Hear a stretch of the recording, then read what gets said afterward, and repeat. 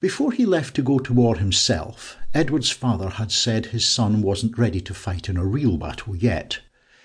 He said the lad was still too young and that he could go next time. He said he needed more training before he was ready for a real battle, insisting his son wasn't ready to face the reality of a battlefield yet. Cerdick's father had said the same, but they wanted to go to war and fight for their country. They wanted to be like their fathers.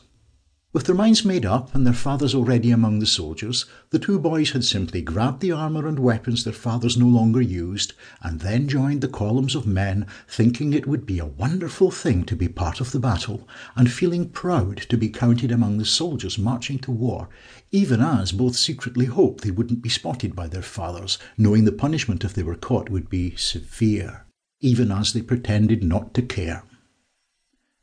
Both lads were tall for their age, and their addition to the ranks had been ignored by the exhausted soldiers, most of whom neither knew nor cared where they had come from, those who did likely either assuming they were old enough or mistaking them for more of the knight's retainers, as the lads had hoped they would.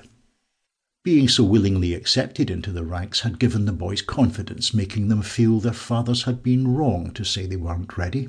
Now, though, as he stood on the battlefield among the ranks of the Saxon army looking over at their enemy, Edward wondered if he should have stayed home after all.